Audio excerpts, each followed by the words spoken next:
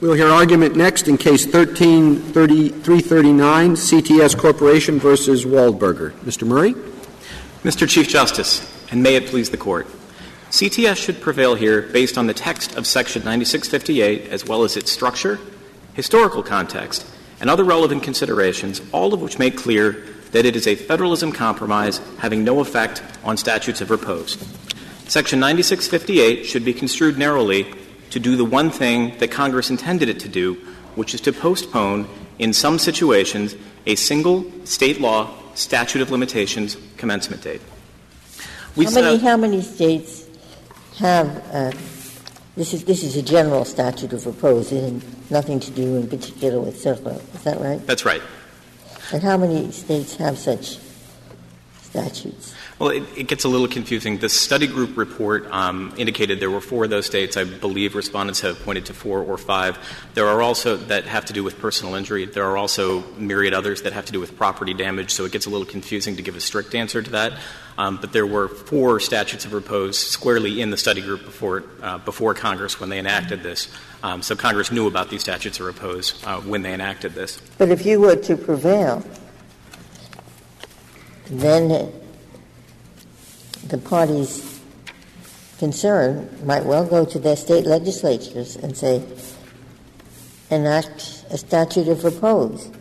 That will get us off the hook, even before the injured person is aware of the injury and of the cause of it.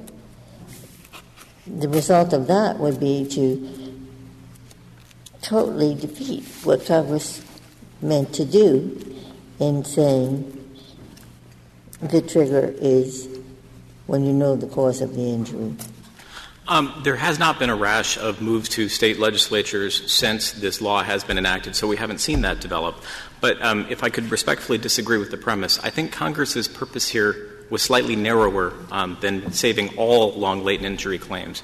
I think what Congress was worried about was expedition and making sure that it didn't force people to come to court before, under a statute of limitations, before they would be expected to. And that set out — the statute itself accomplishes only one thing. Section A1, and I'm reading from page 1 of our opening brief to the Court, it does one thing only, which is if the applicable limitations period for one of these actions, as specified in a state law statute of limitations or under common law, provides a commencement date that's earlier than the federal commencement date, then it substitutes the more favorable commencement date. Commencement date, in turn, if we turn to page 2, and this is reading now from B3, commencement date means the date specified in a statute of limitations as the beginning of the applicable limitations period, which again, B2, applicable limitations period, is defined as the period specified in a statute of limitations during which one of these civil actions may be brought. So doing the algebra on the definitions, what Congress surgically wanted to do here was to change one thing and one thing only. If you had a less favorable state commencement date, which is the beginning of which an action may be brought, which is accrual, if you have one of these less favorable state commencement dates for statute of limitations, Congress wanted to move that, keeping in place. Why would it have wanted to do that and not also get rid of the statute of repose? I mean, presumably the idea is you should have some chance to sue after you've discovered the injury and the cause of the injury. And if here the statute of repose is preventing that, why would Congress have wanted to modify a statute of limitations but not get rid of the statute of repose? I think Congress was trying to be very careful with what it was doing in this area because it knew it was operating in pretty much the heartland of state law and state prerogatives here. And so while it was willing to go as far as the one study group recommendation and change statutes of limitations, a procedural mechanism, it wasn't willing to go right into the heart of the elements of the cause of action and start changing those because it perceived potentially serious federalism problems with doing that. It would be akin to Congress passing a law that says rather than, since these negligence is what's at issue here, rather than negligence, Congress passing a law saying the duty of care will be strict liability. I think there are serious constitutional problems with that, as we've set out, and so Congress was very careful to tread lightly here and preserve the prerogatives of the states to keep in place. What would be the constitutional problem if Congress had said all people claiming an injury under this statute can commence the action 3 years after discovery of the cause. Just said that. To the extent that's a statute of limitations period, it's not a problem. But to the extent it were to affect a statute of repose, North Carolina law is very clear that statutes of repose are an element of the cause of action. In other words, unless you plead and prove this element of the North Carolina law cause of action, you're out of court. Had Congress gone so far as to remove an element, I think you're in dangerous constitutional territory. But what kind of I don't follow that. The statute of repose is a time limitation. Is that right? It is. But a statute of repose is designed to accomplish something. It's going after very different objectives than Congress was after with statutes of limitations. Statutes of limitations, of course, as this statute reflects, are designed they're about diligence. They're about making sure that people don't sleep on their rights. And so what Congress did here was it left in place state law as it found it, including the limitations period, the time period itself, and all it did was make one slight modification for those who might not have thought to be able to be as diligent as others, and moved that date to a more favorable federal commencement date. Suppose a state has most of these statutes of repose are piggybacked on top of statutes of limitation, right? I mean, you have to sue within 10 years after you find the injury, but in any case, a suit must be brought within 20 years after the act that's the basis of your suit, right? But let's assume you have a state which only has a statute of repose. It just says any suit for this act of negligence must be brought within 10 years after the act occurred. Is that still a statute of repose? It seems to me then that would meet your definition of the commencement time for suit would have to be when the act occurred, and you have 10 years from then.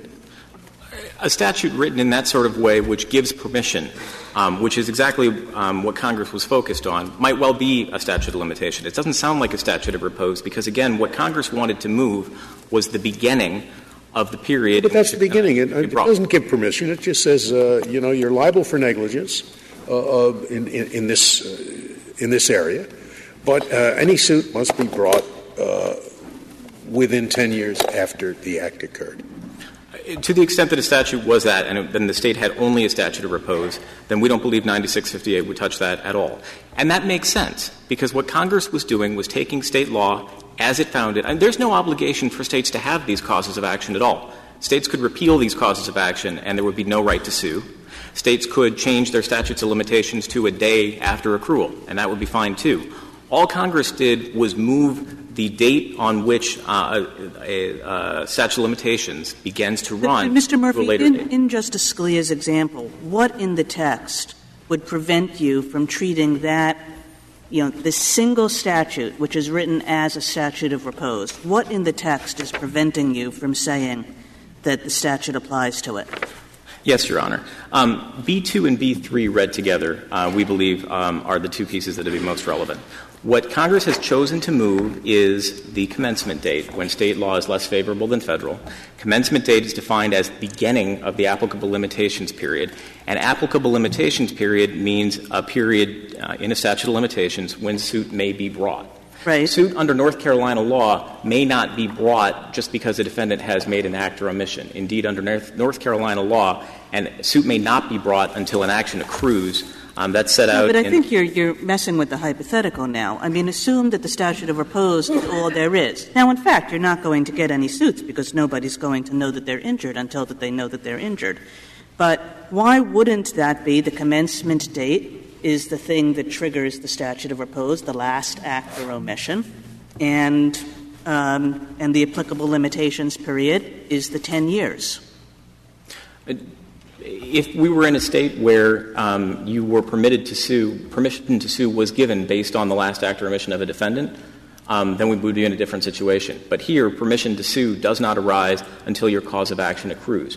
There's a distinction between the last act and omission of a defendant, which is what starts the running of the statutes of repose, on the one hand, and the accrual of a cause of action. Yes, but my hypothetical was different. There There is no such distinction. There is no statute of limitations. It's only what you call a statute of repose. And I think you have to say that in that situation it is no longer a statute of repose, that it's a statute of limitations.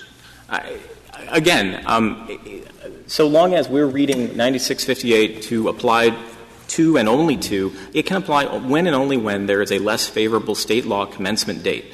If the state law, as you're positing it, it might well be a statute of limitations. If the state law, as you're positing it, allows someone to bring a cause of action, that starts to sound like a cause of like a statute of limitations. Here, the statute of repose is in no way tied to anything having to do with the plaintiff. It is an end date which begins with defendant's last act or omission and ends 10 years later and is the end of the cause of action. None of that is the beginning of an applicable limitations period, the beginning of when someone may bring a suit, when suit has accrued, in other words, under North Carolina law, as we think 9658. When was this statute enacted? What was it? 1986. 86, I thought. It was not part of the — To tell you the truth, I never heard of this distinction between statutes of repose and statutes of limitations. Well, but to be clear, Congress hasn't always been perfectly clear, and certainly some of this Court's decisions, as with jurisdiction and standing, have made some loose use of the language. But Congress certainly has written into various laws, some of which have been presented in the amicus briefs here, back-end, hard-end dates after which causes of action may not be brought. And all Congress — Well, yes, but have they ever drawn a distinction between statutes of limitations and statutes of repose? Is there any federal statute that makes that distinction? Or is there any federal statute which applies only to statutes of repose? There's no federal statute that makes the distinction between limitations and repose, but there are, as we've had been set out here, many federal statutes that give this hard-end, back-end protection to defendants, and for important reasons, right? Remember that these statutes — Oh, yeah, it exists. I mean, these statutes exist, but are they called statutes of repose? Or are they not considered, as I used to consider them when I was in law school, and even as late as 1986, I would have considered that a statute of limitations. Now, you think Congress is smarter? They know the law better. We think Congress understood the distinction, and this is a harder question to answer, but for those who find resort to legislative history helpful here, remember what Congress did in 1980, they passed CERCLA, and then they commissioned, which was not about torts at all. CERCLA is a broad cleanup statute focused on, without fault, without liability, cleaning up land. It then commissioned a study group of leading folks to get together and figure out whether there should be a tort cause of action, whether there should be other changes made to the law, what else should be done in the tort arena. And that study group report was very clear on the distinction between statutes of repose on the one hand and statutes of limitations on the other. Well, but in general, Mr. Murphy, I think Justice Scalia is right that in general Congress hasn't made this distinction. In general, this Court has not made this distinction. In general, I think this goes back to Justice Ginsburg's point. The purpose behind this law, clearly it doesn't matter. Either way, if Congress wanted to make sure that people could sue after discovering their injury, a statute of repose prevents that as well as a statute of limitations does. And yet you're asking us to imagine a Congress that has this very much in its head, both the difference between these two things, and you said the reason that they wanted only to alter the one and not to alter the other is because they thought of the statute of repose as impinging on a state's constitutional prerogatives. Now, that's a very legally sophisticated Congress you're asking us to imagine.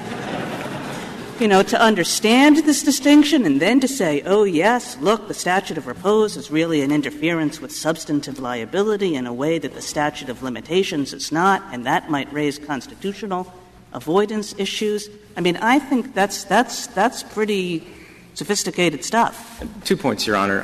One, actually Congress, at least at this time, was very sophisticated, and we've set out, again, for those who find legislative history to be helpful, we've set out several exchanges right on the floor between members of Congress where one would ask, what is the difference between a statute of limitations and repose? And another would ask, thank you for asking, and explain it really quite succinctly. So that, at least at that time. And everybody was listening to that, though. The chamber was full. And was my first point. But my second point is we don't have to rest on the broad construction of statute of limitations versus statute of repose, sort of the broad definitional purpose. I come back to the text and the structure of the statute here, which, again, only does one thing, moving a commencement date defined as the beginning of the period in which one of these actions may be brought. That simply does not define a statute of repose. I thought that what Congress was trying to do was to establish a federally required commencement date, a federally requirement commencement date. So when you ask the question, how much time do I have to sue for one of these CERCLA injuries, the answer would be 3 years after you know the cause of your injury. Now, on your taking out this statute of repose, there can no longer be a uniform answer to that question. That's absolutely right. All Congress there's no uniform answer to that question because a statute of repose does not meet the definition Congress set out in the statute as the beginning of the period in which an action may be brought. That is accrual, and that speaks to statute of limitations. The beginning of which an action may be brought has nothing to do necessarily with the last act or omission of a defendant, which is a statute of repose. And again, it's a perfectly logical distinction for Congress to make, given what they were trying to do. The statute itself makes clear that state law otherwise controls. They didn't touch any other part of state law. All they did was this narrow surgical strike at the beginning of statutes of limitations. If I might reserve the rest of my time for rebuttal. Thank you, Mr. Murray.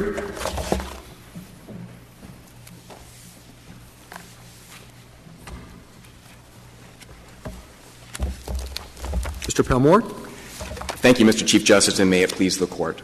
Section 9658 surgically modifies state law tort actions in one limited respect and otherwise leaves them untouched by changing the commencement date for the time period in which a civil action may be brought. The relevant time period. Mr. Palmore, if all of the states enact this 10-year statute of repose, then that has totally undermined what Congress set about to do in 9658.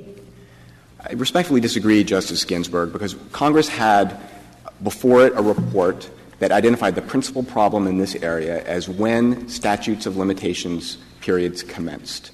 And it identified the problem as that minority of states that commenced this running of statute of limitations period at a time of injury as opposed to discovery of injury and its cause. It's critical to understand here that there were only 4 states, as counsel said, at the time that Congress enacted this statute that had statutes of repose, and those were states that all had discovery rules. There's no inconsistency between a statute of repose and a statute of limitations with a discovery rule. They typically go together, and they represent a compromise and a balancing of interests on the part of the states that enacted in a sense, a pro-plaintiff reform to adopt a discovery rule, but provided for defendants the certainty of a substantive cutoff at an outer range. But those two Mr. things Palmore, go together. The question I asked is, suppose all of the states have these 10-year statutes of repose, then there would be no occasion to invoke 9658, and the plaintiff would be out of court before the action accrued in some cases. Well, Justice Ginsburg, I guess if you hypothesize a state that didn't have a discovery rule and for some reason additionally had a statute of repose, I'm not sure why a state would do that. The federal statute would still work in that setting. But that wasn't the record before Congress. As I said before, there were only 4 states who had statutes of repose. There's no indication in the text or the legislative history that that was a focus of Congress's attention. Are you acknowledging that if a state had only a so-called statute of repose, that the federal limitation would apply to that? It's only a statute of repose piggybacked on what we've been calling a statute of limitations.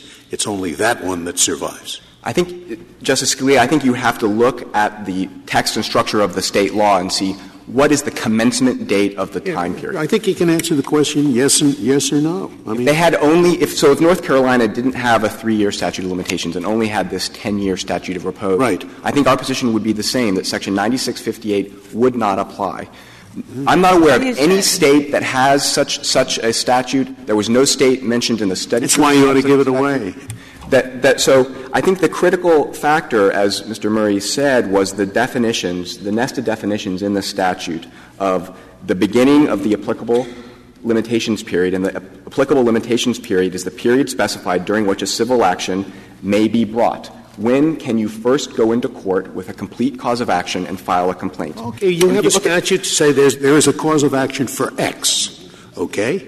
And a separate statute. There exists a cause of action for X, and a separate statute which says any suit for X cannot be brought after 10 years from the act of the defendant that is the basis for the claim.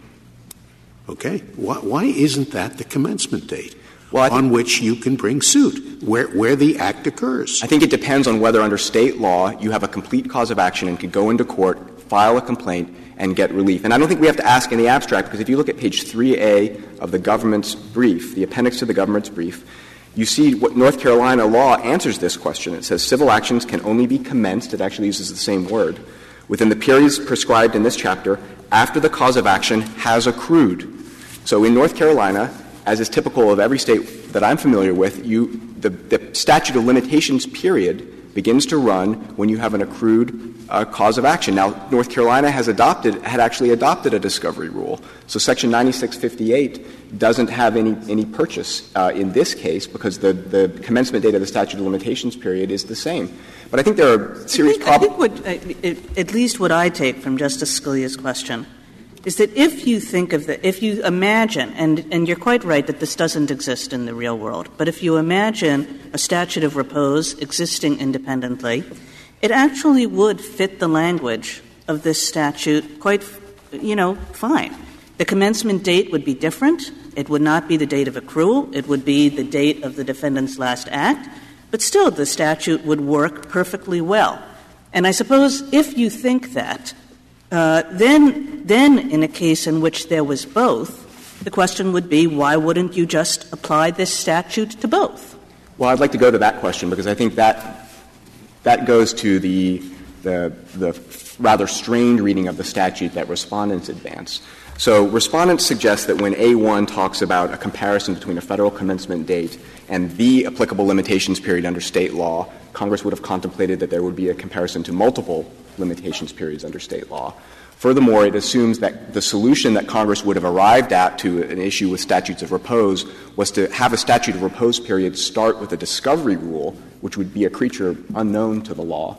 And third, they assume that what Congress did here was contemplate that in a state like North Carolina that had two different time limitation periods of two different lengths, that Congress's solution was to require a common starting point for both, rendering the longer limitations period strangely superfluous.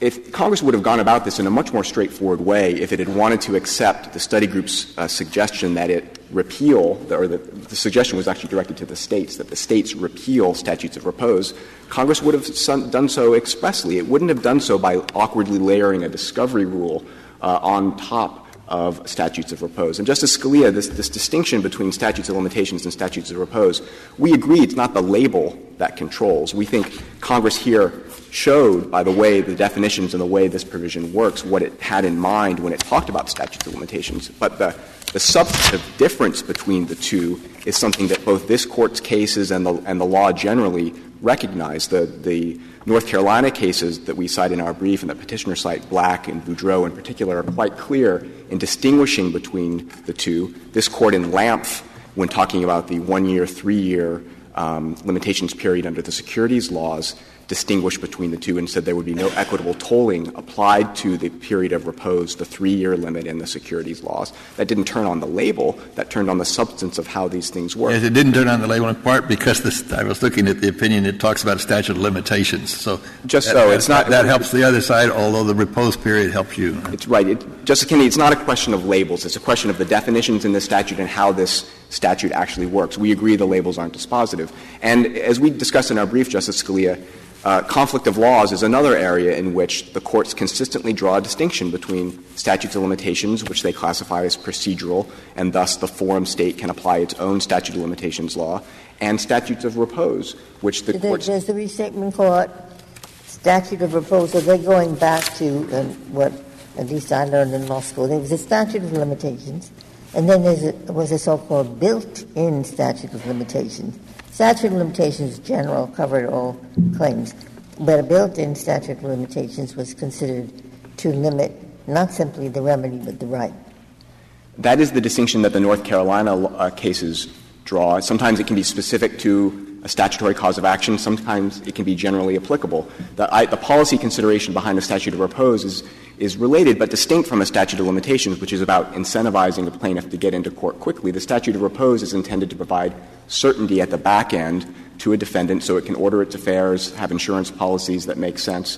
And that statute of repose, as an element of substantive state law, will go with that defendant if it's sued in any other state where there might be venue or personal jurisdiction. As a substantive matter of North Carolina law, that statute of repose will follow. So this is a distinction that the law has generally recognized, and it wouldn't be at all surprising that in the context of a federalism compromise, which is what 9658 really was, that Congress would have chosen to mirror that same distinction. It would have decided to go after the principal problem that was before it, which was an issue of discovery rules, the absence of discovery rules in certain states, without more deeply intruding into the substance of state law. These are state law tort actions. They're quintessentially within the responsibility and the sovereignty of the states. Mr. Balmer, what do you think the commencement date in this case was?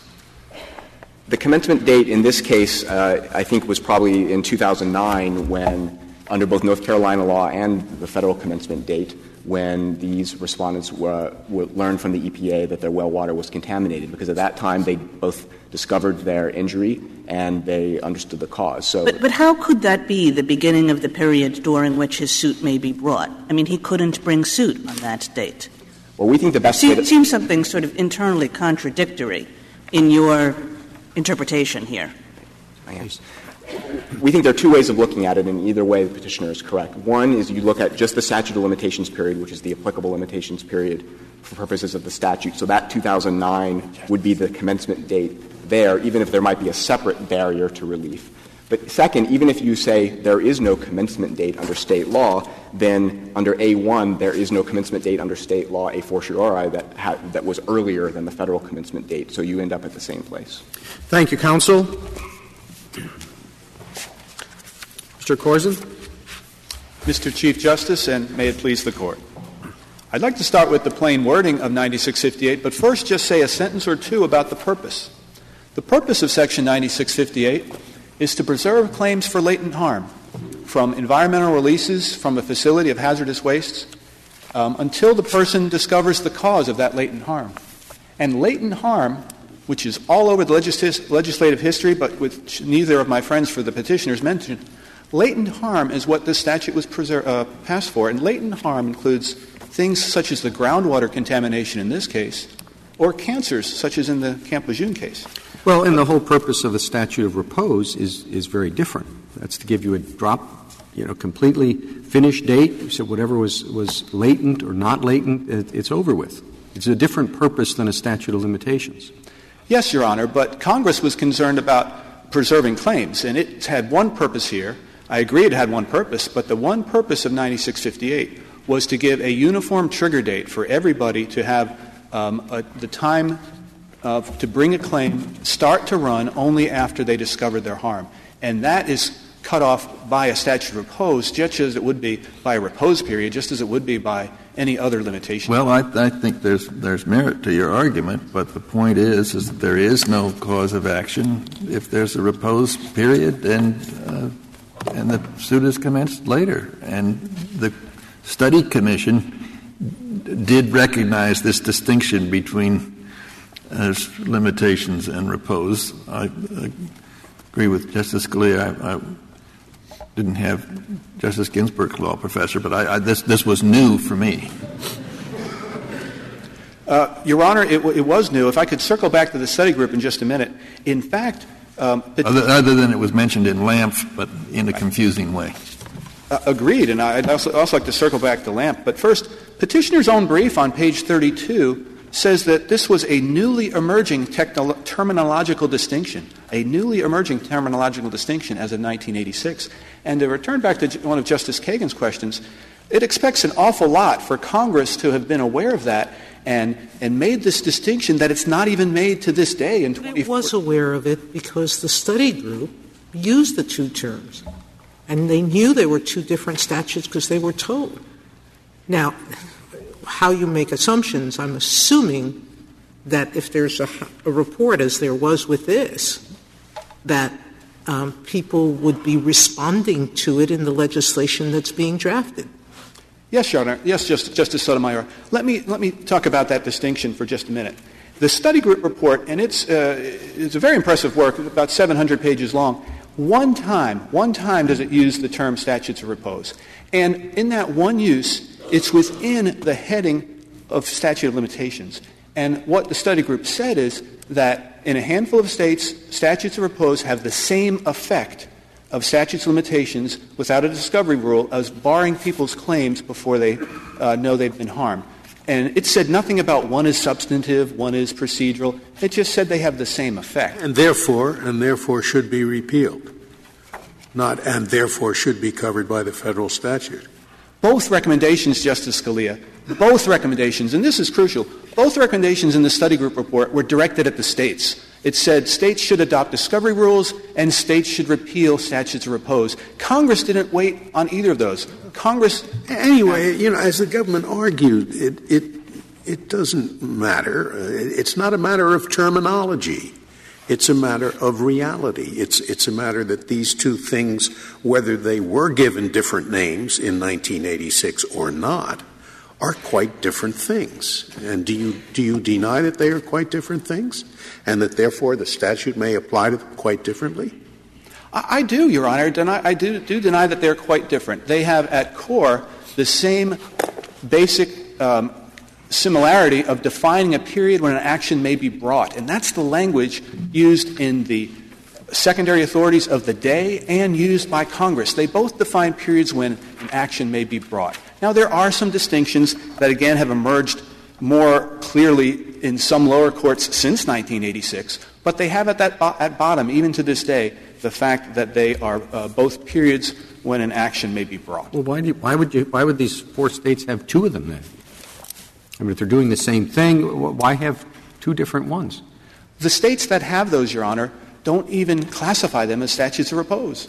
In fact, the North Carolina one here, and you can see it on page 3 of the red brief, it's not in the blue brief, but the North Carolina statute, what we're talking about is one sentence out of paragraph 16 in a statute of limitations. But it's an important difference, because in the states that have proposed statutes, there can be no tolling. I mean, that's huge. A minor, an incompetent person can't sue.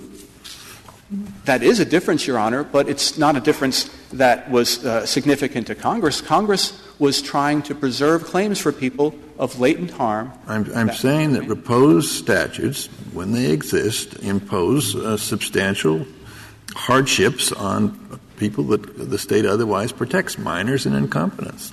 They're out of luck.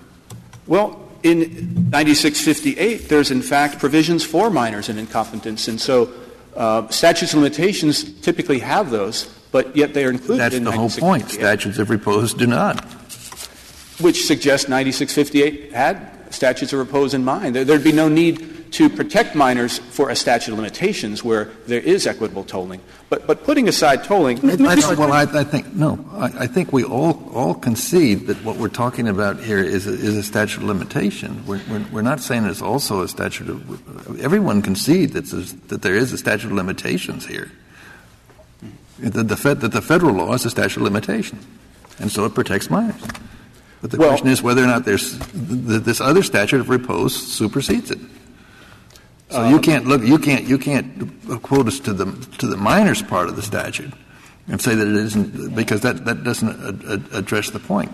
You still have the general equitable point that the position of the petitioner might frustrate Congress's intent. Well, putting aside minors, Your Honors, the plain language here applies to any type of period, whether you call it a limitations period or repose period. The plain language applies. Is your understanding of the operation of the statute is the applicable limitations period?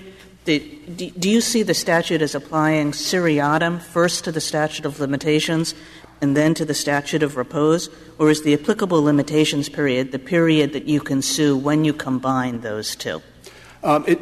In most states, you just have one period. So in this case, here we have a hybrid statute of limitations. That's what it's been called. It's also been called a bifurcated statute of limitations. It's also been called a two-tiered statute of limitations. Yeah, I just want to know, how do you apply this statute to what we have here, is there a single applicable limitations period which represents the period when, given both clauses, you can sue, or are you saying that there are two applicable limitations periods? In this statute, two, and in the small number of other states, there are two periods, both a 3-year period and a 10-year period. Well, then you stumble into the difficulty that Petitioner pointed out, or maybe it was the government pointed out.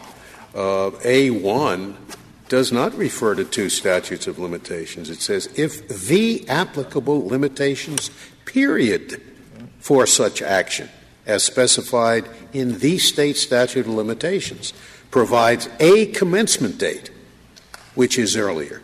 Now, if they were really covering two different, or envisioned that in some states you had two statutes of limitations, it seems to me they should have phrased it differently. If the applicable limitations period or periods for such action, as specified in the state statutes of limitations, provides a commencement date or commencement dates, something like that. It's all in the singular. Yes, Justice Scalia. Let me address this singular point. What we have here, again, is a hybrid statute of limitations with two periods, which were rare then and rare now. But in that rare situation, the applicable limitations period is the one that a defendant is asking a court to apply to dismiss a case with prejudice. And in this case, that's the 10-year period. That's the applicable limitations period. Now, the petitioner, on the other hand, and the government, they both say there's no period in this case. No, there's no period in this case where a case may have been brought. So in other words, under their reading, there is no applicable period. But in that, the statute here can easily read to have two periods. I don't know why you're even caring. Isn't the applicable limitations period, as far as you're concerned, the period in which you can bring a suit? And that would be the shorter one under all circumstances. And aren't you saying that statute of repose are preempted because you couldn't bring a suit? Yes, Your Honor. And that shows — that gets to the contradiction that was brought up during the petitioner's argument. The petitioner argues that Congress only addressed one part of the study group's recommendations, the discovery rule, but not repose periods. But on the other hand, they argue under our reading, a repose period would never apply. And that shows that the study group's recommendations were carried out. But the statute does not refer to your cause of action. So it's hard to say that the period refers to is the period that you're trying to get around. It says if the limitations period for such action, that is, any action brought under state law. I think to read that as applying to whatever limitations period is asserted by against a particular plaintiff, I find it hard to read it that way. It seems to me they're referring to a limitations period for the action that exists under state law, regardless of what is alleged in the particular complaint. Anyway, I think you got a real problem with the singular versus plural phrasing of number one. Well, to say one more thing about singular versus plural, we have cited the Dictionary Act, 1 U.S.C. 1, which says that the singular ordinarily is read as the plural. Now, I know there's been a couple of decisions saying that's a rarely applied rule. But I take it, Mr. Corzine, that your argument is a little bit different. It seems Justice Scalia would have a point if it just said if the limitations period. Your argument is that you put in the word applicable, and it actually makes the statute read a little bit differently. It suggests that there are plural limitations periods, and the one that this provision applies to is whichever one happens to be applicable as you apply the provision. I think that's exactly right, Justice. Yeah, except they're both applicable to this cause of action. Both of those periods are applicable. You run afoul of one of them, but not of the other one. It doesn't mean they are not both applicable. Yeah, anyway, this is certainly it is angels on the head of a pin, isn't it?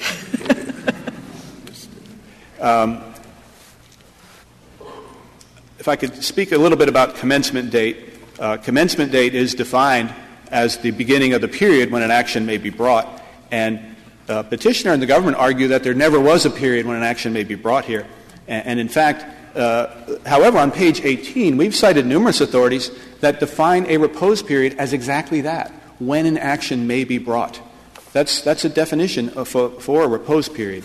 But if you take the facts of this case, 10-year statute of repose, there was never a time when these plaintiffs these plaintiffs had an action that could be brought because the 10-year limitation ended their right to sue before they had a claim. Yes, Your Honor, except that that's not how the terms are defined. And we've cited cases on page 18 of North Carolina cases, in fact, and also the corpus juris section that a petitioner relied on, defining a statute of repose exactly as that, as a period when an action may be brought. Now, in their reply brief, petitioner says, faced with those authorities, petitioner says, well, no, a repose period is actually a period after which an action may not be brought. But that's really just two ways of saying the same thing, when an action may be brought or a period after which an action may not be brought. Well, it depends whether they have a discovery rule or not, whether it's a period when an action may be brought or whether it's a period after which an action may not be brought. And the whole purpose of this was to require a discovery rule, and once you require a discovery rule, the statute of repose has completely independent meaning, serves a completely independent office. The purpose, however, Mr. Chief Justice, was to preserve claims for latent harm, no matter what the period was that began. The purpose was to have a uniform trigger date that started the time to bring an action once you had discovered your harm. And if you use the defined terms here, then it applies to any type of period, whether you call it a limitations period or a repose period, no matter what you call it. But the purpose of a statute of repose is not to preserve latent causes of action. It's quite the opposite. It's to put an end to, in particular, latent causes of action that haven't been brought. Yes, Your Honor, but Congress's purpose was to preserve claims, no matter what the period was. Congress was concerned about people not having their day in court, and this is in the House Conference Report, it's all over the study group report, people not having their day in court because a period began to run before they discovered their harm. And that applies to a repose period. Is Congress doing away with, I don't know if any such state exists, but assume a state said, we're tired of environmental claims, you can't have one. We're not going to have one at all. Was Congress preempting that decision? Not here in 9658, Your Honor. No. Congress was preempting the commencement. So why isn't a repose like that? Well, why isn't a statute of repose simply a decision that you just can't have a claim at all if it's older than 20 years old? Well, going back to the plain wording, Your Honor, it has a commencement date. It has a beginning. It begins from the defendant's last act. It does have a beginning, and it's not. But it's not a commencement date. In the term commencement means commencement of a lawsuit. The trigger for the statute of repose here is not a commencement of a lawsuit date. It is the commencement of the running of the limitation period. But it isn't the time when you can commence a lawsuit. It is the beginning of the period of a time when an action may be brought, which is exactly how Congress defined the term. It does have a commencement date because it does have a beginning, and it does define a period when an action. But you couldn't commence an action. Say the defendant commits the last act, and then plaintiff sues the next day. Well, plaintiff can't sue the next day because the plaintiff doesn't know that she's been injured. Correct, Your Honor, but that's not how Congress defined the terms. Congress gave specific. They picked up on state statutes, and as I understand it, the very purpose of the statute of repose or the built-in statute of limitations is to check the discovery rule, to say, no, we don't want the discovery rule to operate after a certain amount of time. A certain amount of time has passed. So the notion of what has been called a statute of repose and the discovery rule, the very purpose of the repose statute is to say no discovery rule. That is correct, Your Honor, and that was not Congress's purpose. Congress wasn't in this specific area of hazardous waste released into the environment. Congress's purpose wasn't figuring out the difference between these different statutes and whether the state wanted to bar claims or not. Congress was trying to preserve claims and use defined terms that do preserve claims, no matter what you call the type of period. Congress is trying to preserve claims for long latency illness. That's very apparent. And my friends, the petitioner and the government, you'll notice in their brief they maybe mentioned latency once. Today at oral argument, neither mentioned latency. That's what Congress was concerned about. It's all over the study group report. It's in the House conference report more times than they brought up here. Latency and long latency illness is exactly what Congress was concerned about. And repose periods affect that more than any other type of limitations period. So if I could talk a little bit about the purpose of the Act, the evolution of this statute is very important here. It dates back to 9651, which was enacted in 1980 when CERCLA itself was enacted. 9651 set up the study group to study barriers to recovery in cases involving harm to man and the environment, barriers to recovery. And the study group was a very distinguished group with attorneys generals and others from the legal community. And the study group determined that a main barrier to recovery were limitations periods that ran before people discovered their harm. And unanimously recommended that states act to enact discovery rules, but also abolish repose periods. And then the House conference report states that's what was addressed, the problem of long latency illnesses. It's an awfully strange way to abolish a repose period, right? I mean, one way to abolish a repose period is just to abolish a repose period. Another way is to say what Congress seems to have said here, which is move the first date of the period of repose up to a new federal commencement date so that the period of repose is wholly redundant as to the limitations period. Now, that's a kind of strange way to do a pretty simple thing, isn't it? I disagree, Justice Kagan. It's a very short statute. And what you've just said, as the amicus brief for Jerome Ensminger and others pointed out, it's a very simple and effective way of accomplishing this. It's a short statute, and then, as you say, it does away with repose periods that have already run. So it's actually a fairly compact and effective way of doing that. Yet also, it's also respectful for states' rights in a couple of ways. It rather than creating a new cause of action, it allows the content of state law to continue. It's just the starting point that was affected. It's respectful of states' rights in that way. And also, very few states even have one of these repose periods. So it was a very simple and effective way to do it, not perhaps it could have been done differently. We could always say Congress could be more clear, but it's actually a very simple and clear and effective way of doing that. And the other side, by saying that the statute effectively eliminates repose periods, shows how effective that is. That's on Petitioner's brief, page 14. It's in the government's argument today that the statute makes repose periods superfluous. Well, in other words, they've been abolished. It's actually very, very simple and short. Wait, on the one hand, I thought you just told us they were respectful of the state's concerns, and now you said they completely abolished repose periods. Yes, Your Honor. I said it was yes, Mr. Chief Justice. It's respectful in that it allowed state law to continue. And if you look at what Congress was facing — Well, I'm sorry, not the state law with respect to repose. No, but the state tort claims we're talking about, such as nuisance and trespass and negligence, and the entire content of state law is respected. And I do have to correct something my friend Mr. Murray said. Repose periods under North Carolina law, they are not an element of an offense that has to be pled. I've been a North Carolina attorney continuously since 1992. I have to tell you, as an officer of the court, they are not pleaded as part of complaints. And when somebody wants to move based on a repose period, they do it the same way they would move to dismiss under any limitations period, under a Rule 12b-6 or 12b-2 motion. As we've done. Is it waived if it's not pled? Is which waived? Is the statute of repose waived if it's not raised as a defense? There are conflicting state cases on that. I think some say, well, it would be pled at some point. It doesn't have to be raised as an affirmative defense, some cases say. It doesn't have to be raised as an affirmative defense, some cases say. But it is raised in the same way. It's not an element. It's not an element a court would look at in like a Twombly-Iqbal type situation and say, well, you didn't plead this as an element.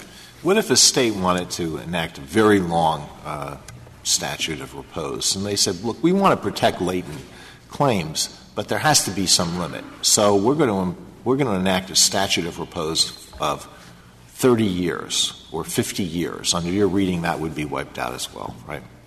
It would, Your Honor. And the reason why is what the Congress was concerned about here, which was long latency periods. And periods of up to 40 years are mentioned in the study group report. And though that seems like a long period, this is really a policy decision. Limitations periods are really pure policy. This Court said so back in 1945 and other times. And Congress made that as a policy decision. If the polluter is not on the hook after 30 years, who would be, Justice Alito? It would be the innocent neighbor living nearby, the innocent cancer victim, all of us as taxpayers. Congress made that policy choice that it should be the polluting company that's put the environmental hazardous waste into the environment. And again, it has limited — it does have a very specific focus, this statute. It's limited to hazardous waste released from a facility into the environment. And in that situation, Congress made the policy choice. The polluter, you are on the hook. You stay on the hook. You clean it up as long as it takes. And the other side, the result — think about what the result would be here for the other side. After 10 years, no liability. The incentive there would be, instead of cleanup, which is the reason 9658 has been passed, instead of cleanup, that would encourage cover-up. And Congress did not want that. Congress wanted, again, polluters to be on the hook as long as it took to clean up. But you said wanted to have polluters on the hook, but they didn't even take — if the state did not have any basis of recovery, this did nothing about that at all. It did not require states to adopt particular remedies or extend the remedies to cover this. If they didn't have remedies for this type of action, the provisions we're talking about now did nothing about that at all. Well, 9658, Mr. Chief Justice, talks about any action under state law for harm to people or property from hazardous waste released into the environment. And so 9658 was specifically looking at actions for this type of environmental harm. But when you talk about horribles that could happen, a state could say, with respect to the special cause of action for creating harm to individuals by hazardous waste, the statute will begin upon discovery, and it will last for 3 months. A state could do that, right? And that would comply with this law, wouldn't it? A 3-month statute of limitations. All the federal law refers to is when the statute commences. But it still is left up to the state to say how long the statute can be, isn't it? As long as — what 9658 establishes, Justice Scalia, is a floor. States can do more, but the floor is when you've discovered — You can answer yes or no to that, I think. The state can make the statute of limitations as short as it wants, so long as it commences upon the discovery. Yes, Your Honor. Discovery of the cause of harm. I can imagine a lot of horribles that can occur with that, just as you can imagine horribles that occur under the other system. Yes, certainly, Your Honor. A couple of other points. The petitioner's argument and the government's argument relies very much on accrual. And accrual was not a term even used in 9658. The plain wording does not even use accrual. And so that's something we wanted to point out.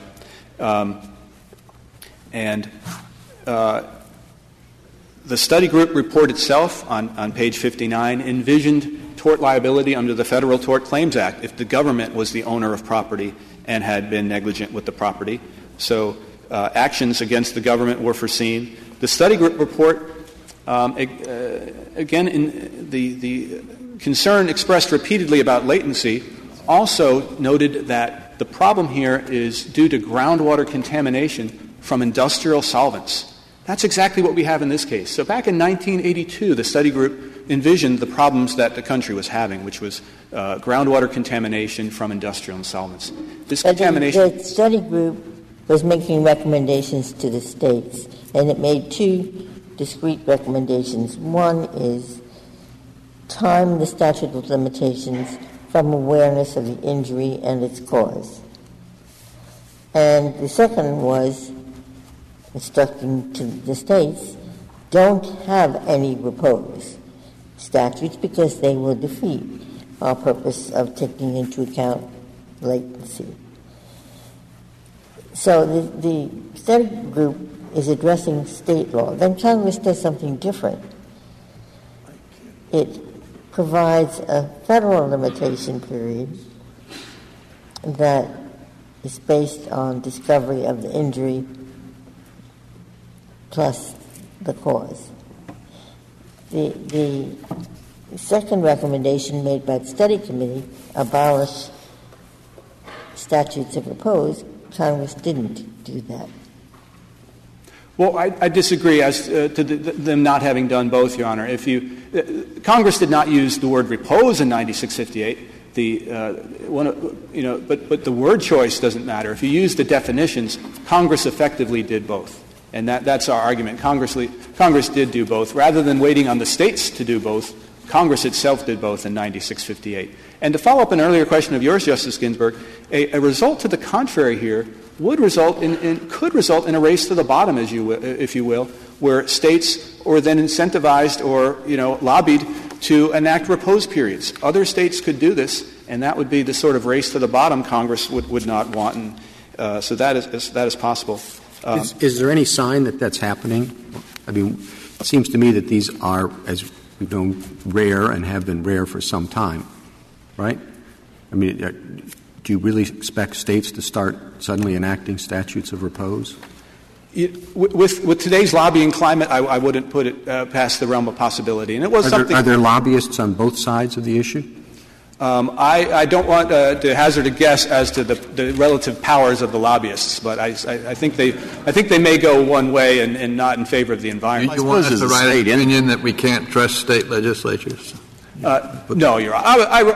What I meant with that was to follow up an earlier question of Justice Ginsburg's that I thought was suggesting that. If I could end with one final hypothetical. Imagine two individuals at age 18, both enrolling in enlisting in the Marines, and one is stationed by the government in Camp Pendleton in California. And after 10 years of being transferred out of Camp Pendleton, develops a fatal cancer.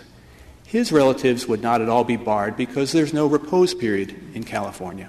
Imagine another individual enlisted at the same time, stationed by the government at Camp Lejeune in North Carolina, and after being sent from North Carolina, developed the same cancer.